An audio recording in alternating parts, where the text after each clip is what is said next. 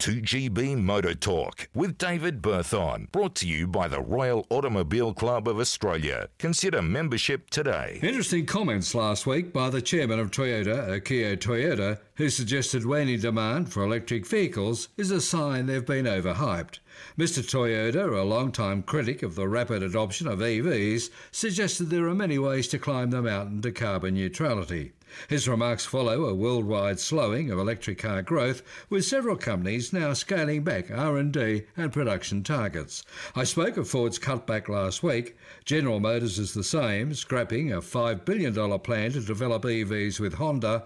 In Australia, demand has also softened. Many importers now have abundant stock of electric cars and prices are falling. Lower demand has also seen MG drop the price of its ZS EV for the second time in 4 months, also stepping away from national drive-away pricing.